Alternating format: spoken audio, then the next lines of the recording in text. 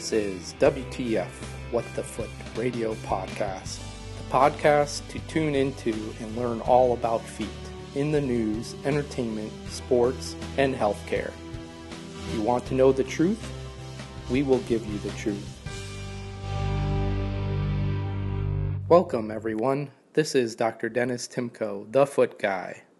You are listening to my What the Foot Radio Podcast. So I want to apologize to all my fans. It's been quite a bit of delay since my last podcast, almost 2 months.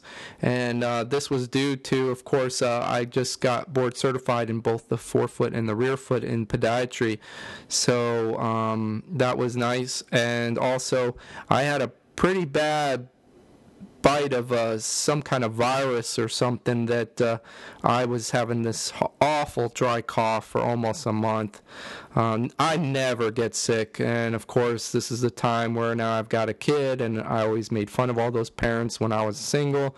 You know, why are they always freaking getting sick, and I got to write antibiotics for my buddy down the road and all this stuff.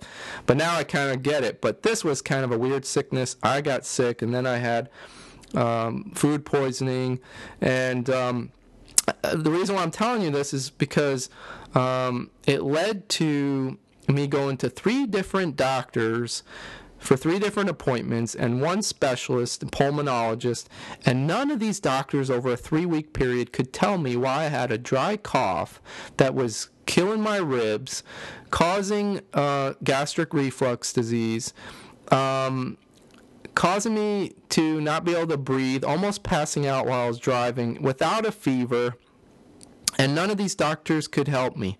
There was nothing they could do. But then, after 3 weeks, I realized after 3-4 visits with doctors, causing me to pay up my deductible and my stupid Obamacare insurance, I then went to Eastern medicine. I went to an acupuncturist, and a very good one. And after only 1 visit, I started having, results, and my coughing started to get a little more wet and started to go away. After the 2nd visit, it even went further, and it was pretty much gone after a week. So Western medicine these days, I'm starting to have a little, and I know I'm part of it. I'm starting to kind of worry about our culture and in the United States and Western medicine, because myself, I'm not a big pill prescriber. I don't prescribe a lot of medications. I'm more educational wise to my patients. I'll do some surgery if it's very necessary, but honestly, Western medicine is not the way to go. And I think hopefully Obamacare kind of realizes that and starts the transition to more of chiropractic, osteopathic, acupuncture, naturopathy, even Reiki, and those kind of medicines to help cure diseases. I think we do need to start realizing that what we eat is what we are, and definitely start to look into these other alternative types of treatments to help cure disease, because I think we're missing something, and a lot of these countries that don't spend as much money as we do in medicine and aren't as sick as we are in our country are doing a lot better utilizing this type of treatment. So I hope everybody follows my steps. So here we are again, What the Foot Radio, and our next episode is going to discuss about some simple things that I would like to mention to all those parents out there, and some foot problems that's related to utilizing infant walkers for newly born kids, maybe in the age group of 3 to 12 months old. And I recently am a new father of a child about 11 months old, and around 6 months of age, we were looking at buying a infant walker. This would really save us a lot of effort and simple things in daily life and having a little child. And sometimes it can get kind of bothersome where you're trying to pick up your kid and you're trying to do some other duties at home and trying to multitask, and you can't hold your child for very long because he gets kind of antsy and fussy, and you want to hold him and pick him up, and he wants you to pick him up. And so the infant walkers are a nice little tool to put your child in and have them run around and play, and you can get some things done around the house. But unfortunately, this is not a good idea. I recommend about only 15 minutes at a time to have your child in one of these. And in actuality, in Canada, these are banned. So the Canadians are smart cookies when it comes to some of these things. And the reason why that infant walkers are not healthy for children are a couple of reasons. Number one is that they are not fully developed in their abdominal and back muscles, and utilizing these infant walkers, they basically allow them to not use those muscles as well as they should in helping them balance themselves, and it slows their developmental process of walking. So essentially they will learn how to use these muscles and walk even with these walkers, but it will take them a longer time. And there are some studies out there that show this.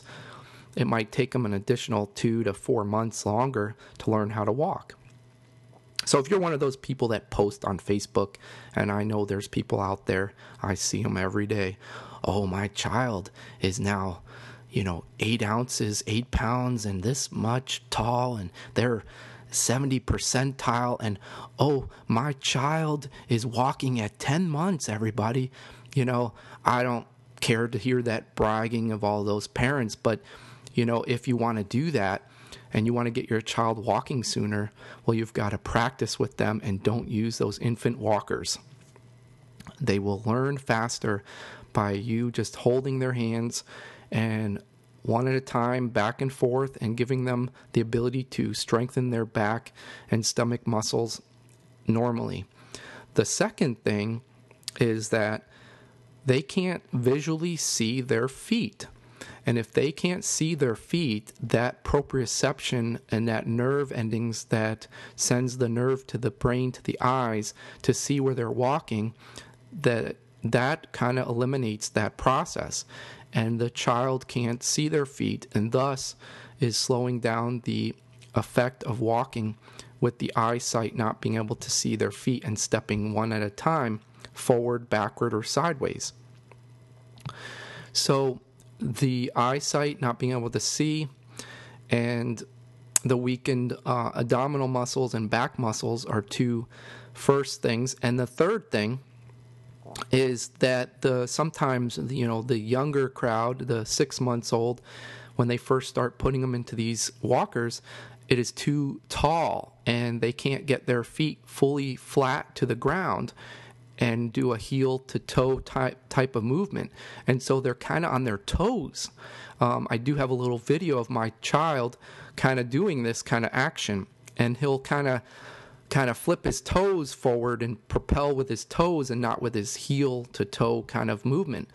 And children don't actually do a heel to toe gait movement until about 3 years of age. So at a young age, if they're trying to walk with their toes, that's not a healthy movement and can cause what we call an equinus or toe walking type of gait. And this can cause some future issues with the Achilles tendon becoming too tight, and thus causing other issues with the heel and the arch area when they get older. And the fourth reason is that not really related to the foot at all, but there has been a history of falls with the walkers and causing several injuries, possible injuries that can cause death and head and concussions in children. So that is a big issue with walkers. So you have to be very careful when you have these infant walkers. Make sure you always watch your children when they're in the walker constantly, and only let them use it for about 15 minutes at a time. And please wait till they're tall enough so that their feet can be flat on the ground when they're at a resting position. Okay, so that is it. Infant walkers and my dislike about infant walkers. And I hope that helps all those future parents from purchasing one. And if you do purchase one, make sure you follow the steps and understand the risks involved in using one. Well, that's it for the WTF podcast show. Thank you for joining us. For more information on us or our show, check us out at www.feetdoc.com. Ciao. Check us out at www.feetdoc.com. Ciao.